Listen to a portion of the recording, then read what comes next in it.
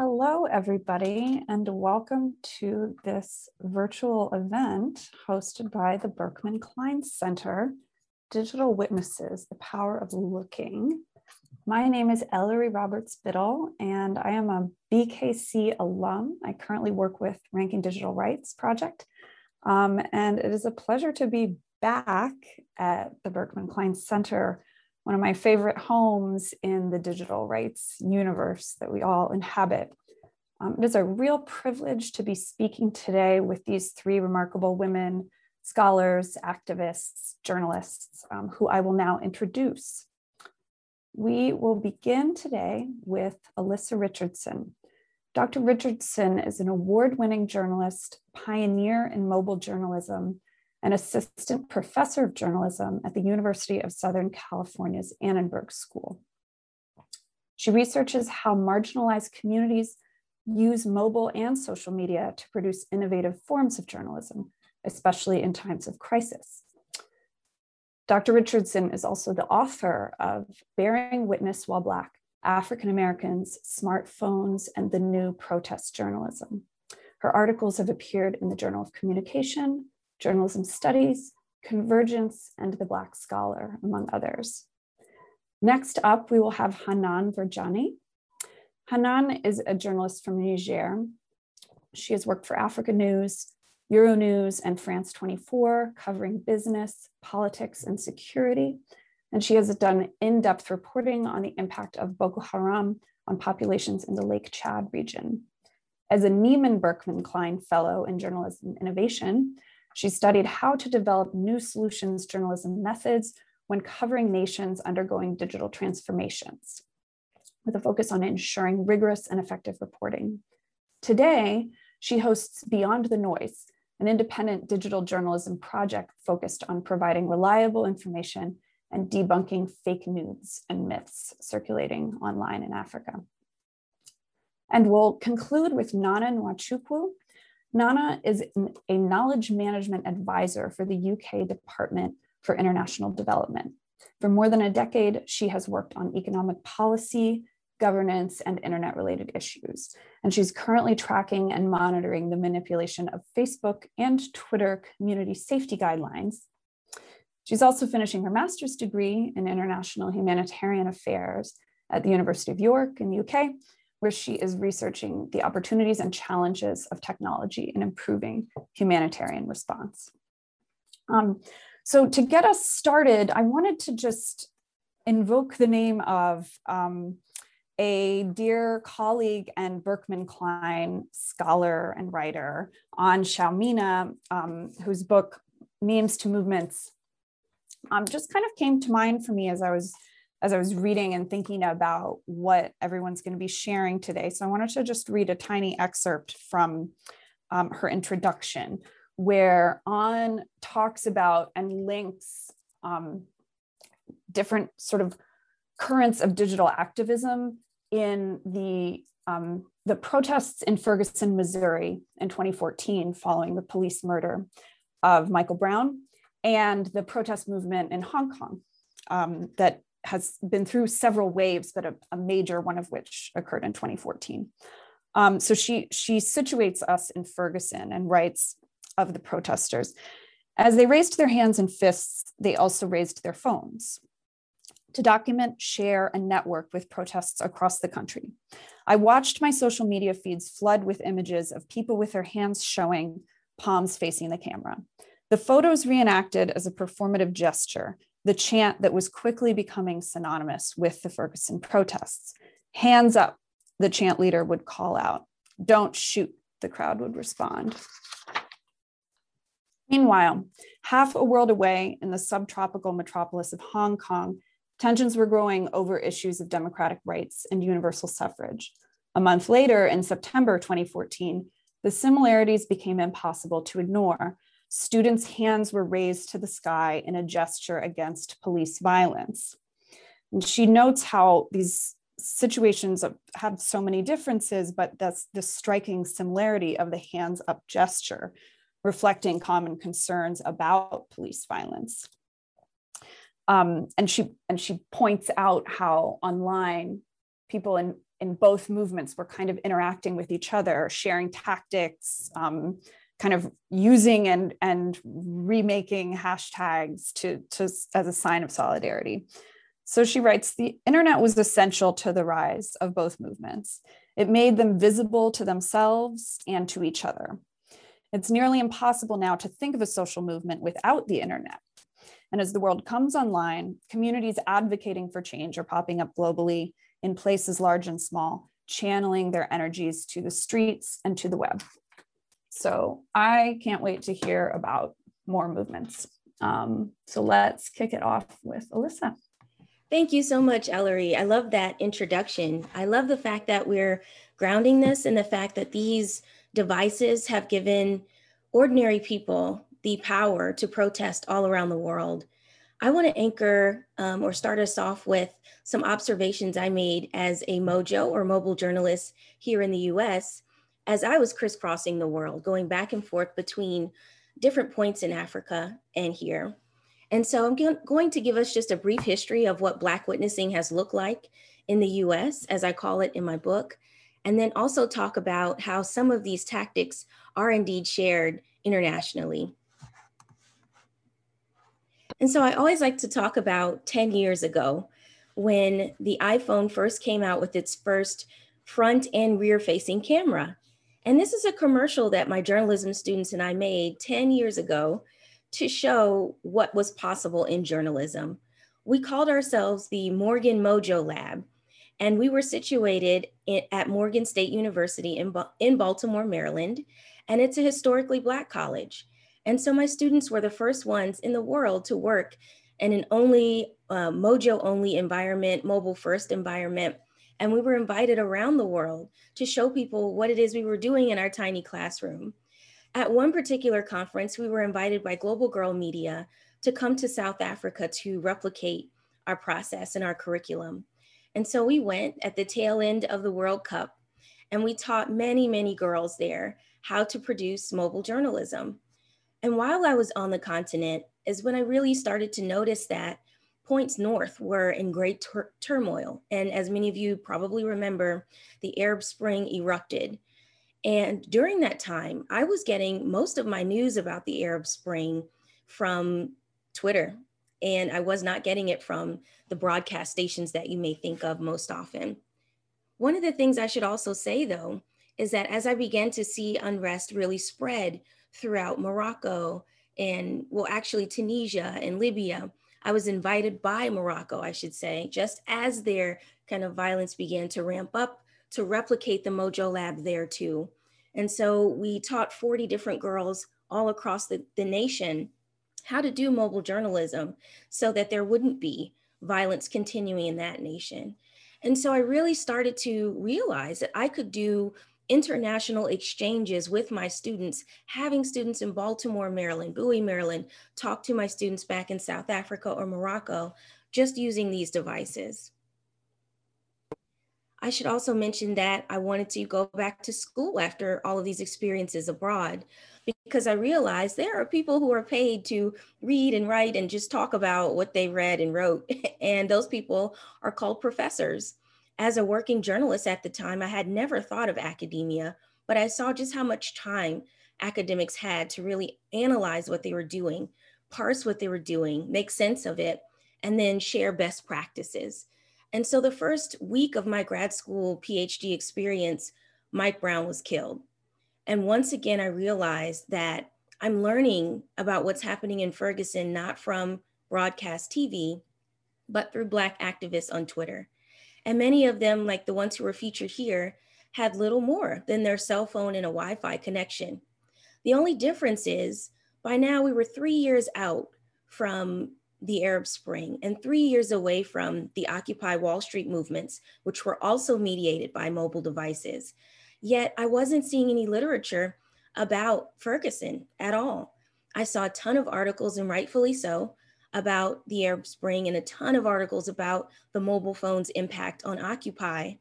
But I kept searching, saying, surely somebody is going to write something about Black people's use of cell phones and how this has been a completely new way of getting the word out. As a girl, I remember sitting next to my dad watching this video of Rodney King being beaten almost to death. And I remember my dad, who is a son of the Caribbean, saying, Jesus, they don't do this to people back home. And I thought, back home, well, this is my home. What am I supposed to make of that? What's going to happen to you? What is going to happen to my brother? And as many of you know, Los Angeles, where I'm based now, erupted after these 4 police officers were acquitted. And even with the video, I saw this as a watershed moment for mobile witnessing. And I said, surely somebody's written about this. And I started to scour more. And there were a few articles here and there, but the majority of them were about the legal case itself and not the impact of the video. And so that's when I really began to get this idea that I needed to go back in time to really trace how many times African Americans have hacked technology to shine a light on injustices. And so that's how the genesis of this book can be described, as really a frustration with the fact that my people weren't being featured in the canon. I saw all of this innovation, Black innovation, in terms of using these technological tools that were not designed for us in the first place to really get the word out about things that had been plaguing us for such a long time. And in order to do that, I knew I needed to go far back in time, not just to the Rodney King video that's nearly 30 years old, but even farther back than that. And so I landed on, because it can be very difficult to find beginning and endpoints for things like these. I said, even though I know Black history doesn't start in slavery, I know that we started originally in Africa. Many of us don't know where. And so we've been torn apart from the continent, torn apart from even knowing our true origins. And I think that the way that is framed often is, it's false. I have no other way to say that the Jewish Holocaust, of course, is framed as a great tragedy that affected millions. And I know 6 million, I know that number. We don't have a true number of people who were stolen from their homeland and sold into the transatlantic slave trade. We have estimates like this one. And when I saw this Slate magazine animation of just how slavery picked up and took off, I know that because there were Black witnesses who could share that information. Witnesses like Frederick Douglass, who tried to tell us in not 1, not 2, but 3 autobiographies what the slave trade actually was. And so when I began to really study this as a PhD student, I thought, why isn't this framed as a Holocaust?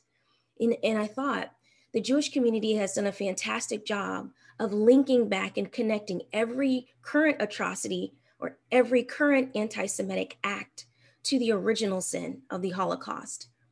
But African Americans have been trying so hard to do that too, to link back all of these systemic injustices to the original sin, which is the slave trade. We have not been as successful because people don't see it as a Holocaust. And when I began to interview for the book many people who study Frederick Douglass and study all of the loss that occurred, I thought this was the original use of technology to really hack or shine a light on injustice. And many of the historians that I interviewed said, if you were to dry up the Atlantic Ocean, there would indeed be a trail of bones that leads from Africa to points west. And that horrified me, thinking that there were all these lost souls and all these lost stories that just weren't being told. And so I had to think about, where can I start this story for Bearing Witness While Black? For me, there are numerous entry points, as you saw in that map. And so I decided to focus on the US. And in it, I talk about people like Ida B. Wells, who took the baton from Frederick Douglass and started to document lynching in her lifetime. She was able to sneak down from points north, down south, to track at least 4,000 lynchings in her lifetime, winning the Pulitzer Prize posthumously last year for doing so. And as we traveled through time, people like the late John Lewis were masters at using technology to plead their case. Back then, the news cycle only lasted 15 minutes in the evening, hence the term 15 minutes of fame. And so we didn't have these 24-hour news cycles. You had to stage your demonstration around the time that Walter Cronkite and his colleagues were going to be down there. And so John Lewis knew that the sit-in, the protest, the demonstration, the march had to take place at a strategic time. And he used the media to plead his case. And so that brings us to this new vanguard that I'm going to talk about today as we open it up to question and answer after our other great speakers. I have interviewed 15 top citizen journalist activists who would never refer to themselves as journalists, but instead in the book call themselves truth seekers, truth tellers, historians, family historians. And so some of them are Alicia Garza, the foundress of Black Lives Matter. I also spoke to the family attorney for George Floyd and Alton Sterling and Walter Scott. I have people in here like David Banner, a former full-time rapper and now activist. Also, scholars are here. Eve Ewing is here, Clint Smith is here, both from Harvard University, and Marissa Johnson, who famously interrupted Bernie Sanders on his campaign trail. And I just want to share that some of these activists have gone on to international fame. From a cell phone, here's Devin Allen's iconic photograph now on the front of Time magazine as he was documenting his native Baltimore and the unrest that occurred in the wake of Freddie Gray's killing in 2015. This picture hangs in the Smithsonian Museum, one of our most prestigious museums in the nation. He also loaned me a photograph for the cover of my book, and he did it again this summer, becoming one of only 3 amateurs to grace the cover of Time magazine with this illustration, this photograph actually, of a peaceful die-in in Baltimore that was responding to George Floyd's killing.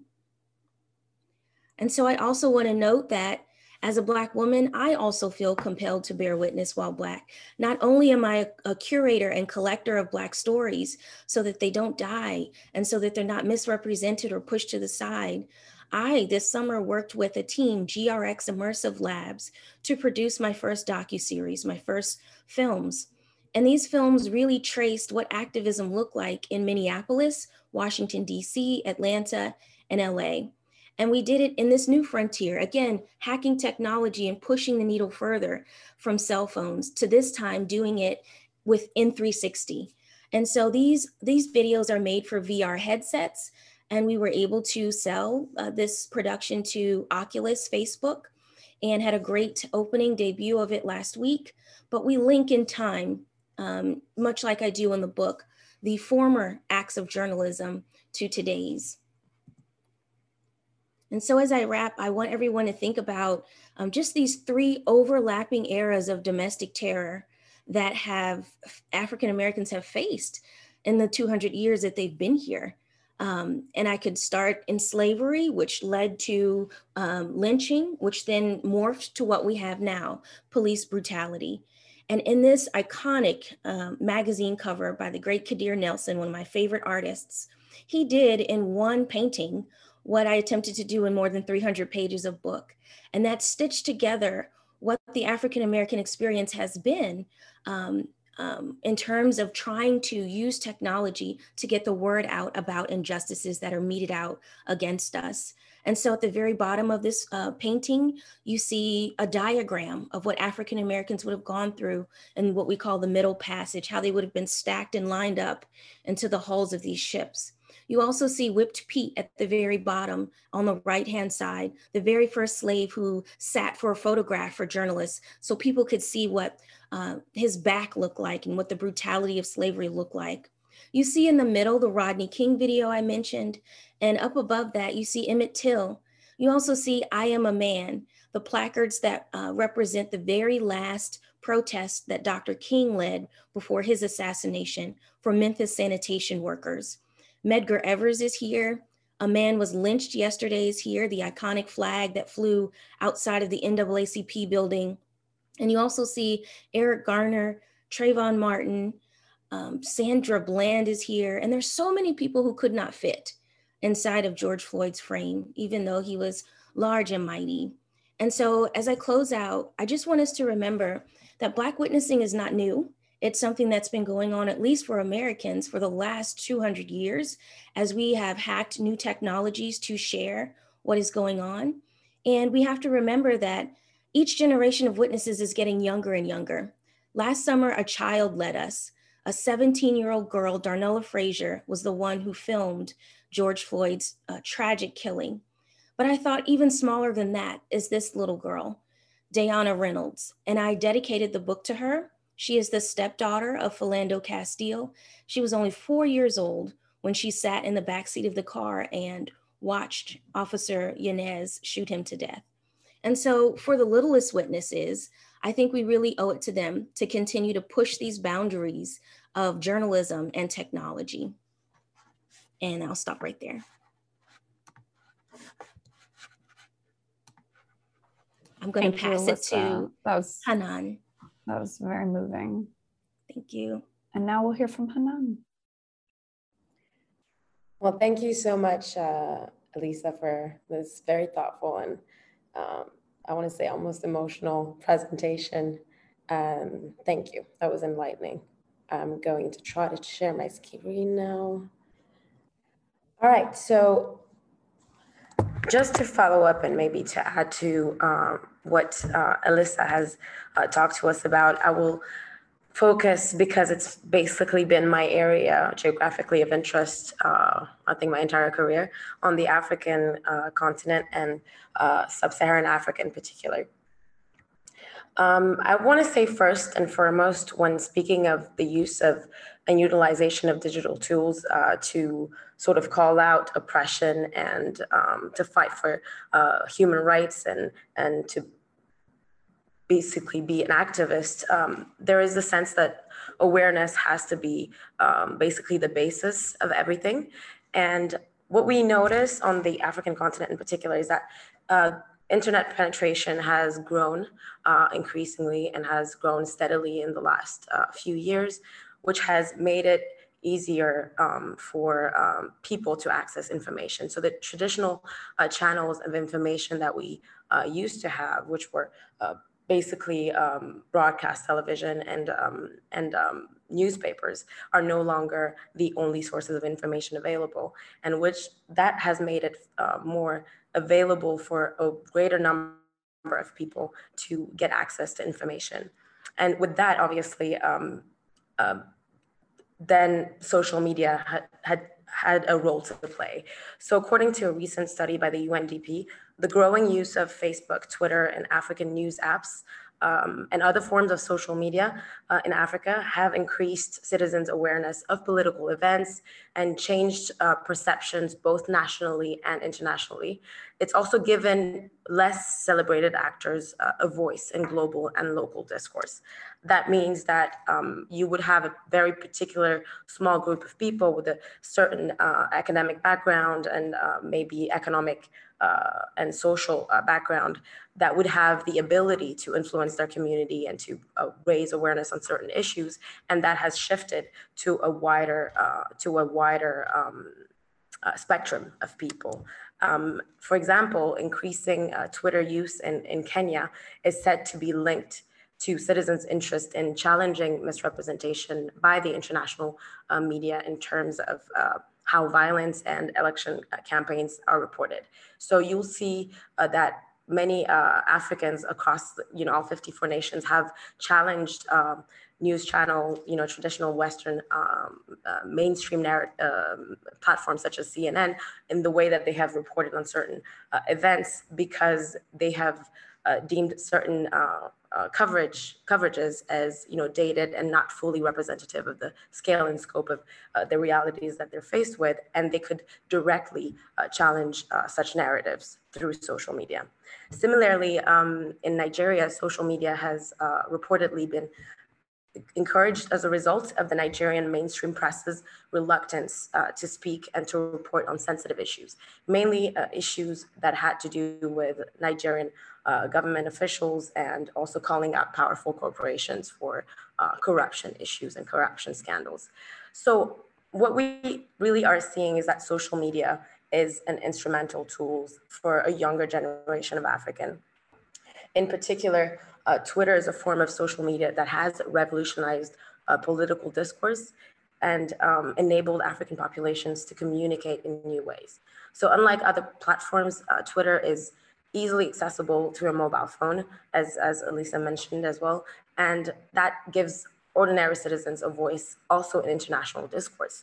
And I think that what is also striking, what was striking in recent months, particularly during I guess in 2020, is that, for instance, the Black Lives Matter resurgence in the US definitely had an echo on African soil. And it did, through Twitter in particular, galvanize a certain sense of frustration that Black Lives Matter was not necessarily something that had to be constricted to the American context, but also could make sense in the African context as well. So that's why we saw movements such as Zimbabwean Lives Matter emerge and basically say police brutality is also a reality that we are faced with on a regular basis. And as much as the basis for the oppression is not necessarily race, because we're talking about Black nations, there is still a sense that Black lives matter everywhere.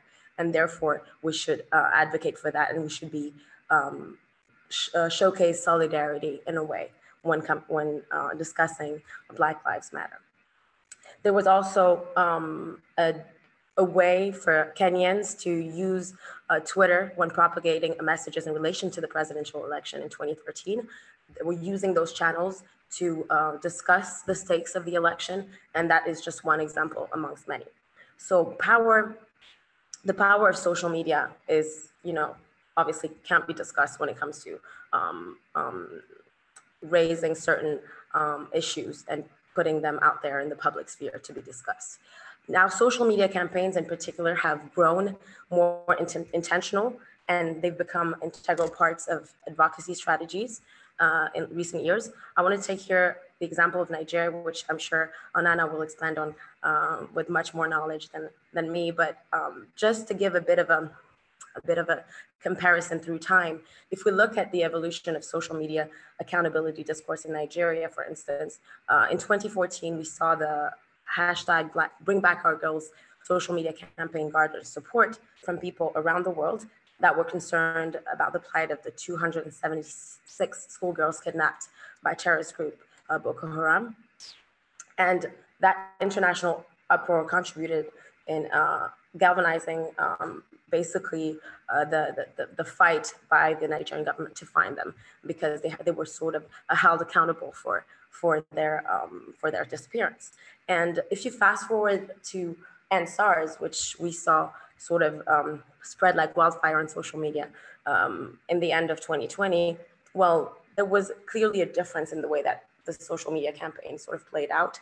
In the early days of the protests, many observers noticed that and made the case that what could explain the reason why this digital protest in particular, and especially this wave of the EndSARS movement gained more attention, is because the protesters online appeared to be attempting to shame brands and journalists by tagging their Twitter handles and in tweets and asking them why they weren't covering the protests.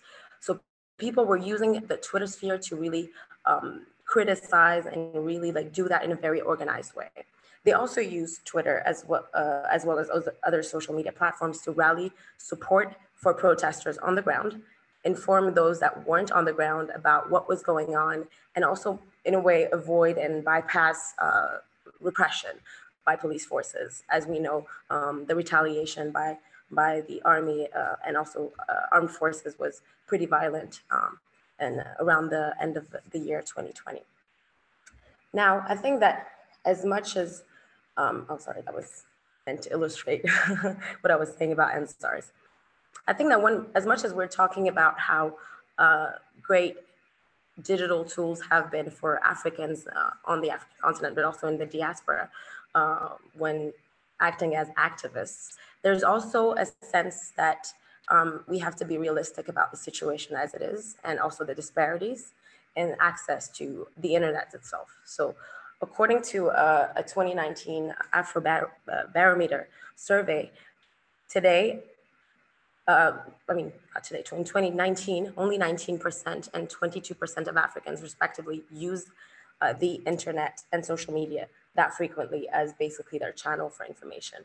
And that is to say that, of course, there is still that limitation because of economic realities. We understand that basically having internet on your phone is a costly thing, and it still means that there is a digital divide that is quite present. Younger, better educated wealthier, male and urban dwelling Africans are much more likely to access social media and the internet, which in my view also means that certain issues are still not put to the front of public discourse because they don't necessarily have echo. So if you are in a rural area and there is abuse happening, whether it comes from government or local authorities, then it's going to be harder for you to express that and to create a movement around it.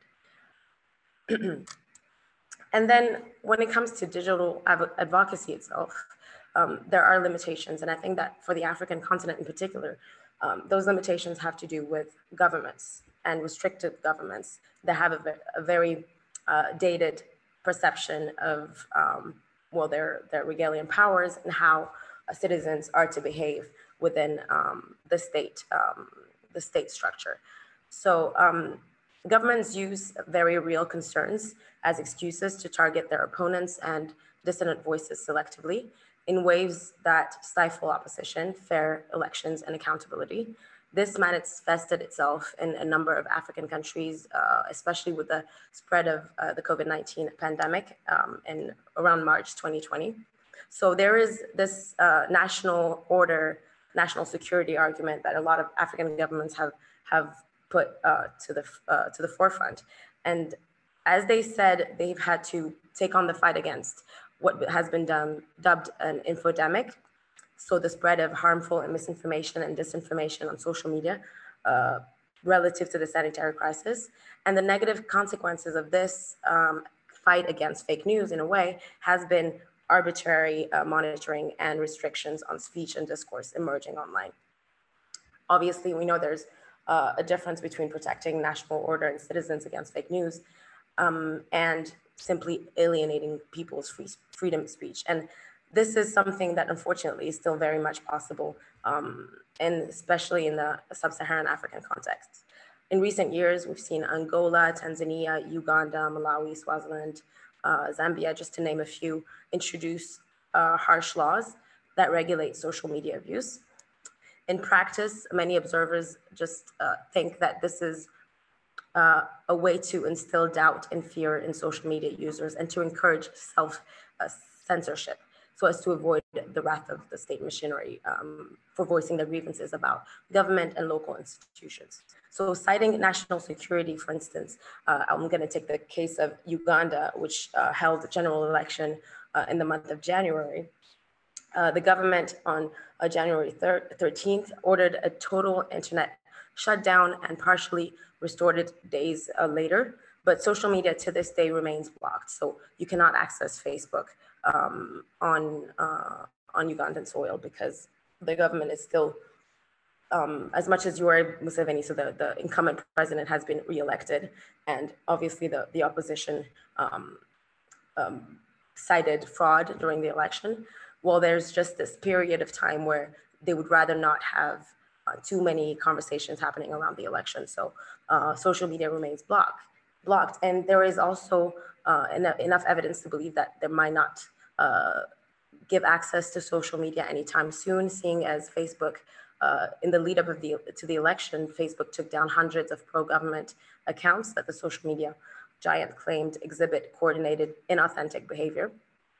And so recently, President Yoweri Museveni threatened that the country would consider permanently blocking the site. So I guess if I want to wrap up, I don't want to end on a negative and pessimistic note, but I think that with the African context in mind, there is a definite sense that the digital era is opening doors and opening ways for activists and witnesses of the events that are happening around them in communities to really take a stance and be effective in limiting oppression and fighting for their rights. But there is still limitations to that fight. And for as long as we don't manage to secure and really bring forth democratic tools that will be inherent to the systems where all of this is happening, there will be limitations to this kind of advocacy. And that's all for me. So I'll just let Nana talk. Thank you. Nana. Hi, everyone. Oh, I'm sorry. Good evening. I'm really glad to have this opportunity to have this conversation. So I'm just going to share. Okay, so I'm going to talk through some of the points on this slide. Today, sorry, seems like my slides are moving. Okay, so Nigeria's leadership across political cycles believe its digital natives are running a parallel disrespectful government. This is why, because they've gone from the partying, the relationship building, finding fun places to go online, to going on to organizing, protest, and still partying at the same time, right? Walk and talk, like they say. Nothing different has happened, nothing spectacular happened, nothing changed. It's simply that while digital natives grew up, the Nigerian government has refused to grow up. This is in the sense that Nigerian government transitioned from a military regime to democratic leadership while still maintaining the tenets of a military regime. These digital natives, some of them have never seen a military government before and can really not relate. Herbert Blumer says that social movements are like a collective enterprise that seeks to establish a new order of life. In my opinion, this, can be truer, especially for Nigeria's social media space. It has morphed from being a playground for digital natives to a reformative and revolutionary social movement platform. This is because while the government focuses energy on politicking with mainstream media and shrinking civic freedoms, young people have focused on innovative ways to break that chain. Young Nigerians have leveraged technology, mobile phones, pull up your phones wherever you see anything happening, take pictures, take videos.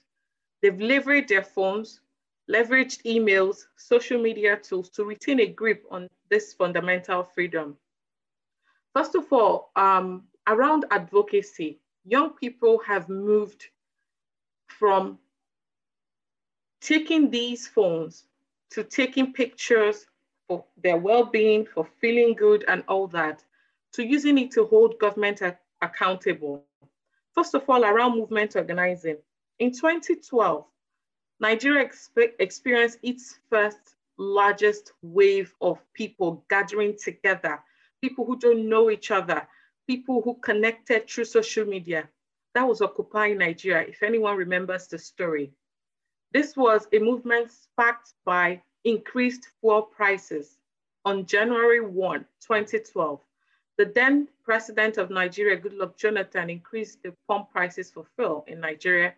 People who were already suffering the biting of the economic hardship took to the streets. They organized using WhatsApp, Twitter, Facebook. People met up at different spots, organized vehicles to pick up each other, people who could not walk. There was food, there was medical treatment, a lot more things. And at that point, it became an awakening, not just for the young Nigerians, but also for the Nigerian government in understanding how powerful social media was. Going from Occupy Nigeria, we went through a movement called Save Bagega. Save Bagega was a very widely shared hashtag on Nigeria's social media space, which focused on lead poisoning in Nigeria's Zamfara state in northern Nigeria. This was where illegal mining had gone on for a long time, and this type of mining was sanctioned by the state because there was some kickbacks happening at the expense of young children who were dying without the Nigerian government doing anything.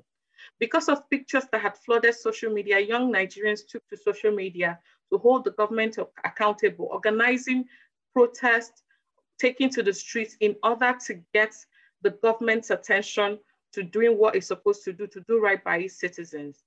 Then came Bring Back Our Girls, the movement that sort of shook Nigerians.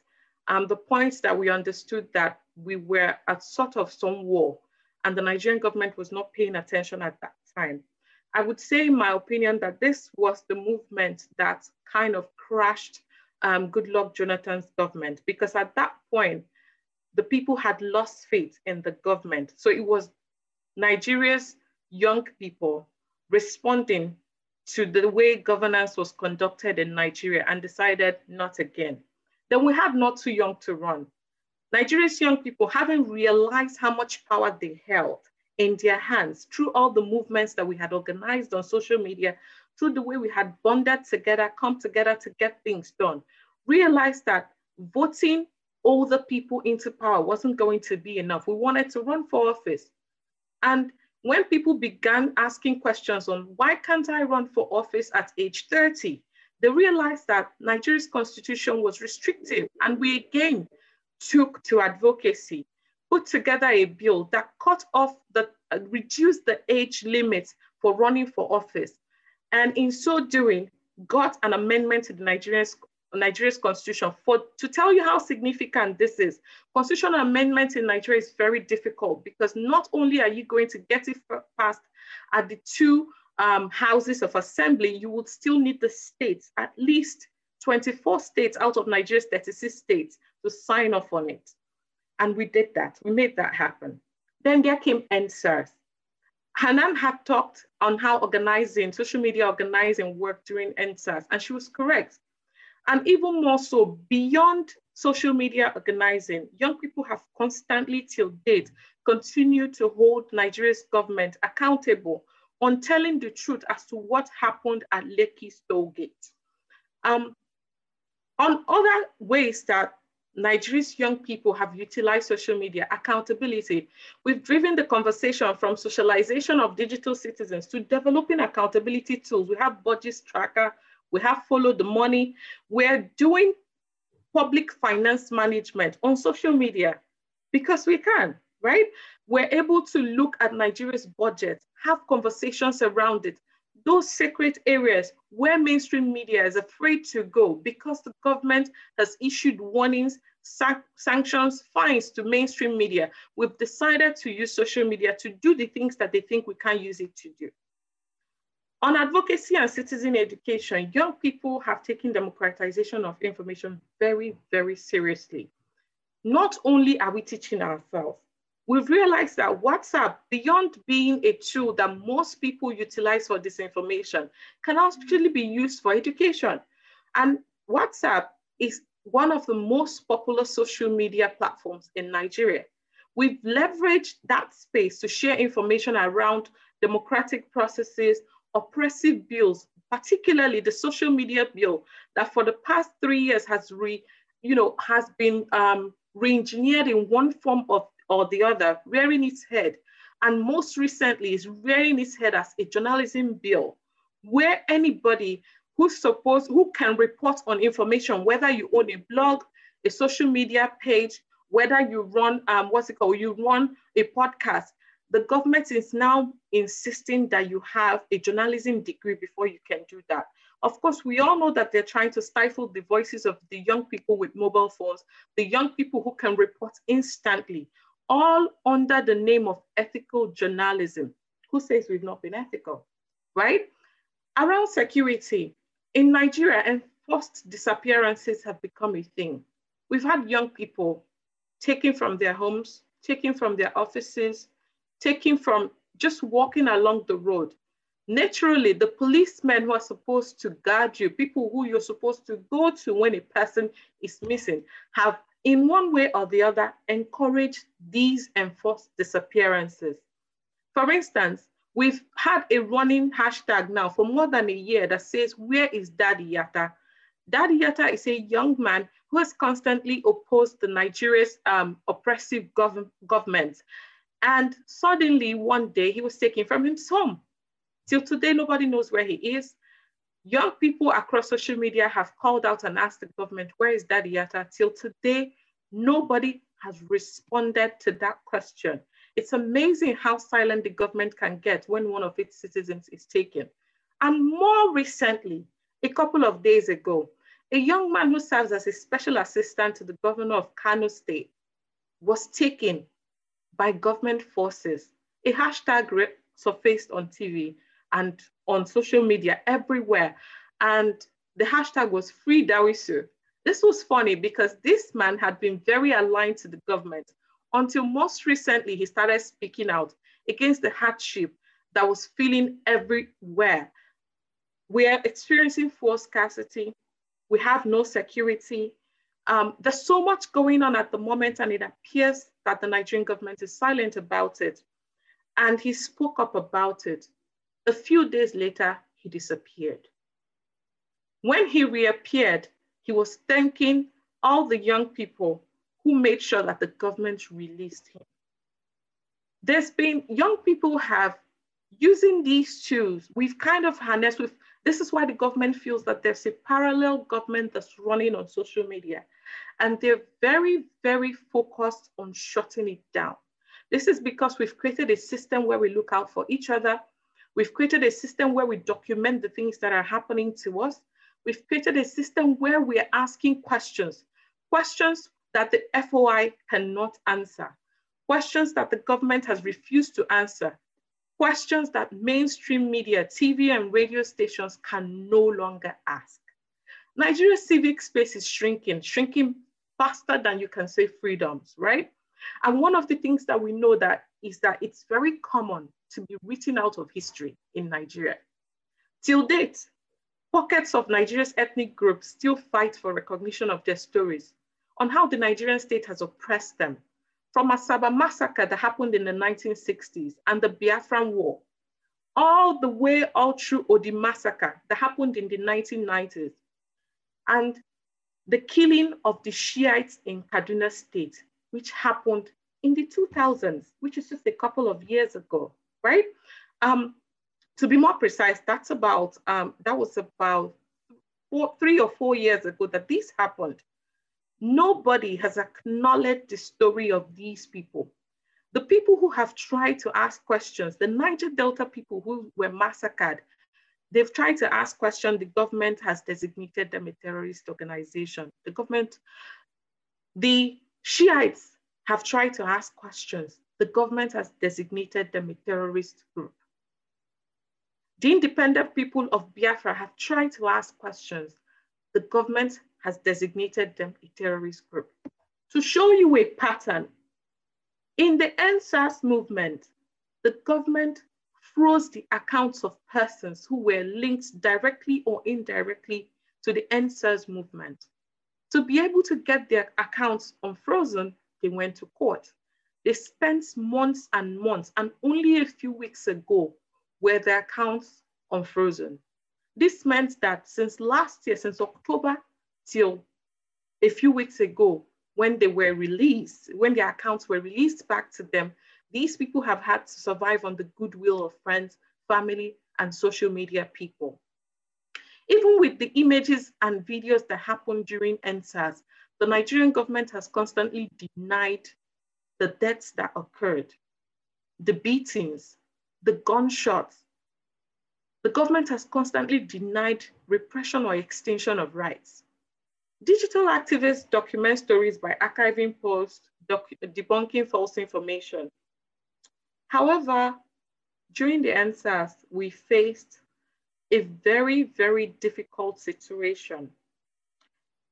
I say this, with some sadness because it affected me directly.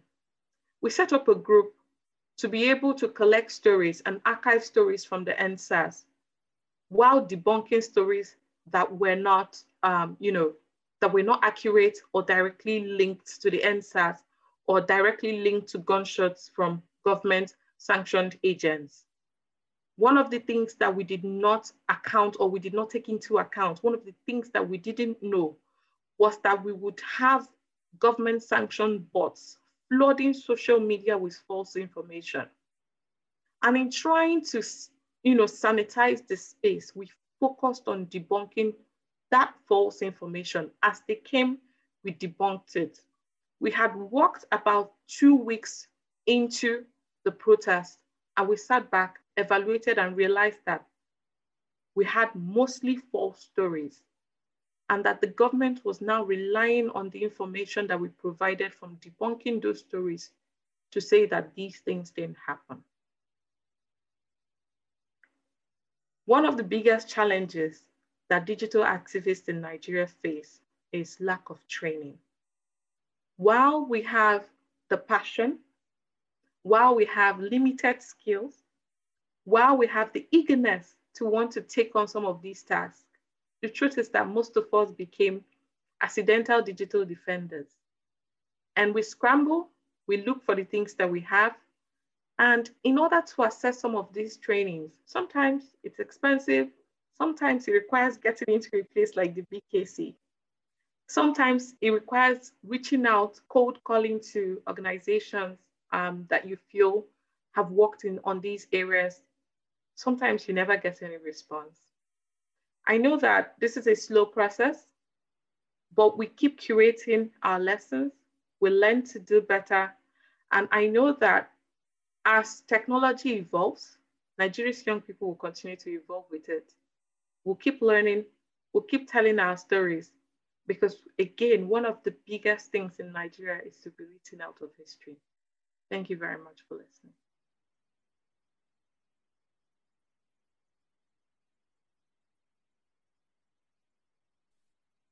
Wow, thank you, Nana. These are all such moving presentations, and I want to clap. I guess we don't do that anymore, but just a little bit. So we have some great questions coming up here in the question, and I know this was noted at the beginning, but please feel encouraged to use the question and answer tool. Some questions have already gotten answers because Alyssa is really on the ball. But we have a couple here, and I'll start with Jessica Fjeld, one of our colleagues at BKC. And she writes, one of the distinctive qualities of digital media in its shareability, meaning that audiences can shift dramatically, and sometimes is its shareability, meaning that audiences can shift dramatically and sometimes in unanticipated ways. What are some ways Black journalists and activists are thinking about their audience and their control over it? Particularly, I'm thinking about speaking in safer, like-minded communities versus the power, but also personal danger of a broad reach. And I think that speaks really well to some of what Nana was just sharing with us. Who would like to, you could all speak to this, but who would like to go first? Sure, I'll just say quickly that one of the things that we've noticed is that, especially with the George Floyd video, that the circulation of it is not just for people who would care about it most intimately, African Americans, but that it really spread to people from all walks of life. But with that, the risk was that Black people would be re-traumatized by looking at that video, while others would be kind of looking at it more casually, yet still affected. And so we saw this in terms of the news media looping it over and over again with the casual air of a sports highlight. And so one of the things that I did last summer was go around to media colleagues, spoke at the National Association of Black Journalists and Hispanic Journalists joint conference, and really shared with them that while we have no control over the audience and how this thing spreads, at the top, at the legacy media level, we can be very conscious of making sure that we are not showing African Americans die on primetime television, because no other race has to.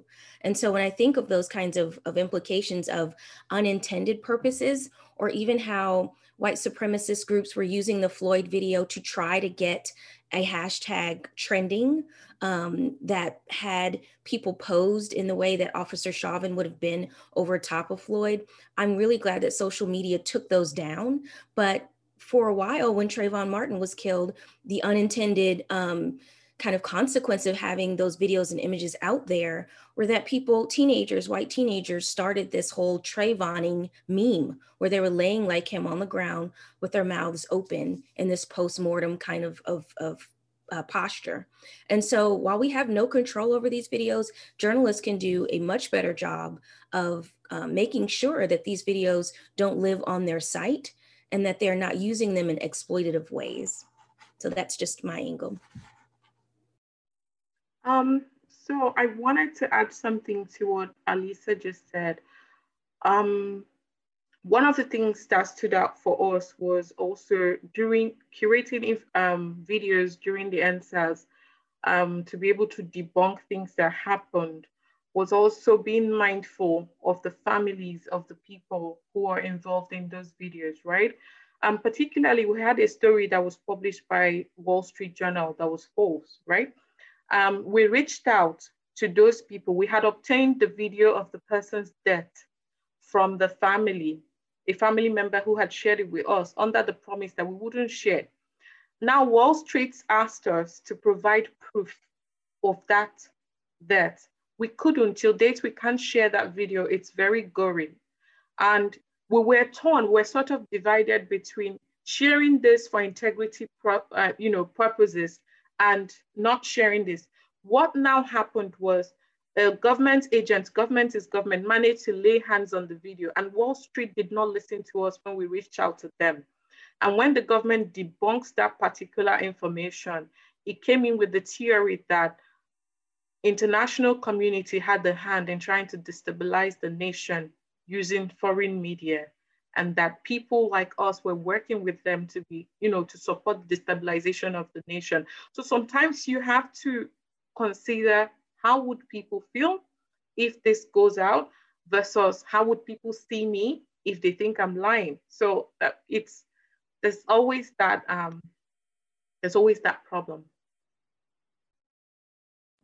And just maybe to add to what both Nana and Elisa have said, I think that just speaking to the last point in that question that had to do with personal danger, what we've observed, just what I've observed speaking to investigative journalists in particular in Zimbabwe or Uganda, is that the personal danger part of all of this is very important, right? They have to be able to continue doing their job and still be present on social media. So there is definitely this balance to strike between being able to voice certain issues on platforms which are very public and open to anyone, such as Twitter, but also using more private and more secure platforms such as Signal, which is becoming more of a tool that's being used by professionals. But I think that what you were saying earlier, Nana, about the lack of training when it comes to maybe not activists per se, but people who are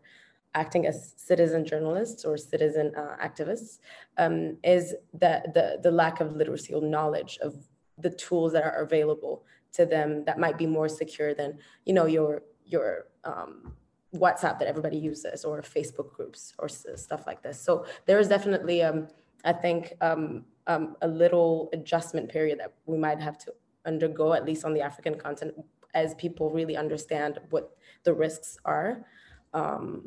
As useful as those social media platforms are, what the risks are for the way that you use them in that very public way. I wanted to build on this and incorporate sort of a part of a question from Rick Rohrer in the Q&A. The major technology platforms that facilitate or enable so much digital activism now, every one of you has touched upon them, but we haven't gone sort of straight at them yet. And I think it would be wonderful for this audience to hear any of you talk about the kind of all of the challenges that exist for groups that are using these big US-run, Silicon Valley profit-driven platforms for this kind of work. I mean, I don't need to rattle off all of the problems and challenges and questions that activists all over the world have to face when you know that Twitter is the best place to get the message out, and that it's privately owned space and that your tweets can be taken down or flagged as disinformation, and you don't have a lot of control over when that might happen. And for Black activists in the United States, just as activists in Africa, being able to push back against those platforms is really, really difficult. So I guess I just wondered, I think it would be great to hear a little bit about what are the trade-offs that activists think about when they're choosing which tools to use for what types of work, and how do you build in or factor in resilience in doing this kind of work?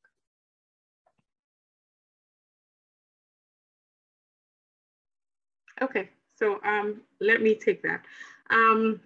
So for instance, one of the easiest tools or easiest platforms for us is Twitter. It's instant. There are a lot more government people on there that provides you, maybe brings you closer to the governance structure of your country or whatever system you're trying to speak to. However, for us, I'm just going to speak specifically to people who are in this part of sub-Saharan Africa. For us, we have, first of all, the jurisdictional issue where policies are not lateral. They don't apply across nations as to everyone. The policies that apply on Twitter to people in the UK, in Germany, in the US are different to what applies to us.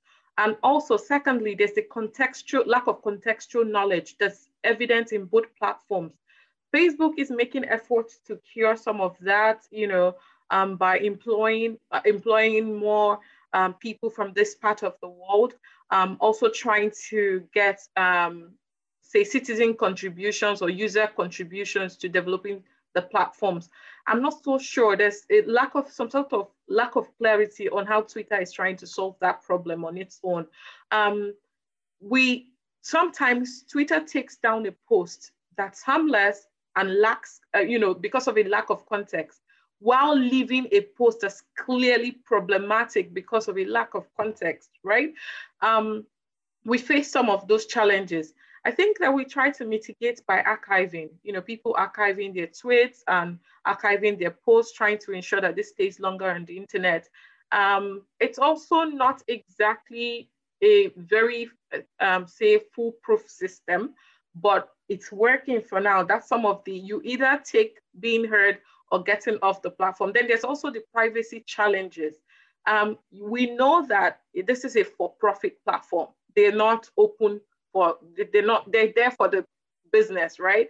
So you know that you stand at risk, even no matter how anonymous you appear on Twitter, you are at risk of having your information handed over to the government once they present something that says that you've committed some sort of crime. And the truth remains that what poses as a crime in your country is different from what is a crime in a different country. In my country, for instance, your sexuality is a crime, right?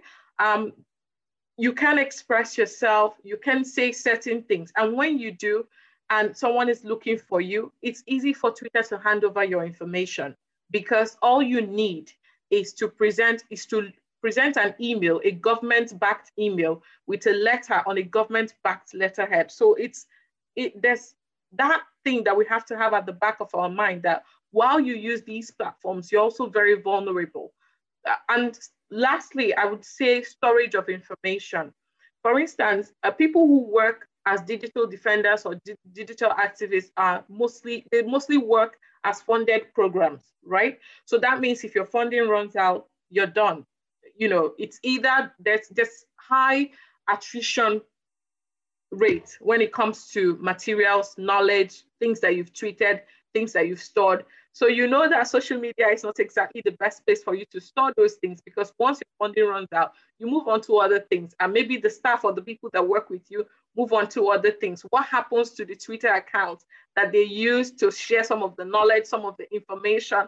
There's so many things that you have to think about. So while we try to find ways to mitigate some of those challenges, we realize that there's really, truly no alternative platform for us to use. So the trade-off is freedom of speech versus fighting a capitalist venture. That's excellent. Would Alyssa or Hanan, would you like to weigh in on this before we wrap it up? I think Nana said it all. I think she did. Terrific. Well, so I'd love to hear just if there are final thoughts or things that you could encourage everyone watching here today to keep in mind when you see this kind of reporting in mainstream media, when you see it on social media, if you're thinking about supporting or participating, what are things that people can take away from this and learn? I think here in the US, the main thing that we learned this summer is that this kind of witnessing needs to be protected. There are all kind of hacks that cops are coming up with now, specifically in terms of playing copywritten music during someone filming them. So it will be pulled and flagged on social media outlets. You also have social media that's designed to disappear on TikTok and Instagram after 24 hours. So ephemeral video then compounds the problem of the state interfering to disappear this kind of activist journalism. And so in as many ways as we can, I think we have to work not only as academics or lawyers or ordinary citizens to help preserve as much of this as we can. Because as we've seen in the Capitol siege, on January 6th here in the US, we will need this kind of footage in some cases to solve hate crimes, to solve killings. And so these are some of the things that people are trying to shine a light on as activists. They're crying out in many cases. This is a last resort to get this kind of video to the public. And so it behooves us to save it and to make sure that people receive justice when they're featured, often in their last final moments. I think that what I would like to emphasize on, and I don't think I had enough time to talk about, the sort of distinction there is on the African continent between the culture and the social media culture.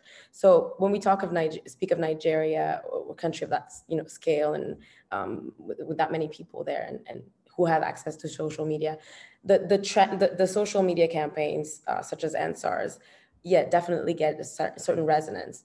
But there are many countries which have gone through similar turmoils in recent months. I think of Anglophone Cameroon, which has been in crises for the last 4 years. I think of a recent wave of protests in Gabon that is happening right now because of austerity measures and because of the sanitary crisis as well, and all sorts of regime and government repression, and how that their attempt to make waves on social media is not being as fruitful, is not really sort of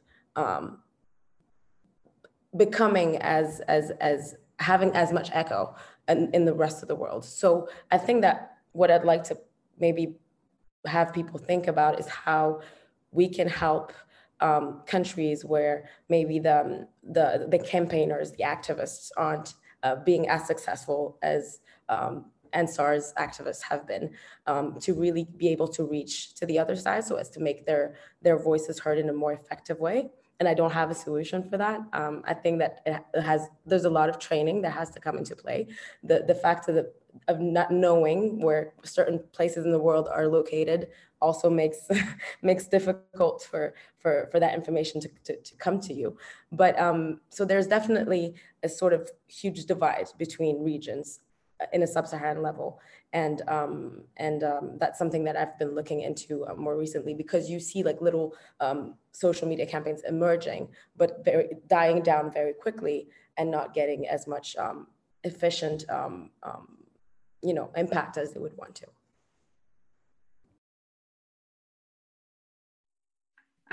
Not really much to add, but just to say that for the past 4 weeks, I've taken myself off social media. This is an experiment to gauge how much information, right, gets to the everyday person who doesn't have access to social media. And I realized that I've missed a couple of things, a lot of things. I didn't know that fuel prices were about to go up. I didn't know that, some stuff had happened in the Northeast. There were so many things I didn't know. It kind of helped me understand how much there's still a gap that exists between the everyday person and those who have access to digital devices that they can access social media with. And also those who have access to those devices but do not understand how to connect themselves to the internet. There's still a lot more that needs to be done, right? I'm hoping that one day we'll be able to find some sort of link or how to directly reach out to people who are not in these spaces where we have these conversations, it's a kind of way that we'll be able to reach out to them without having government be so repressive or be so restrictive in the way people access information. That's it, really. So archive documentation of human rights violations, amplify messages in solidarity, and remember the spectrum of digital engagement. This has been a terrific discussion. Thank you so much. And thank you to Berkman Klein for bringing this together. Thank you. Thank you so much. Bye-bye.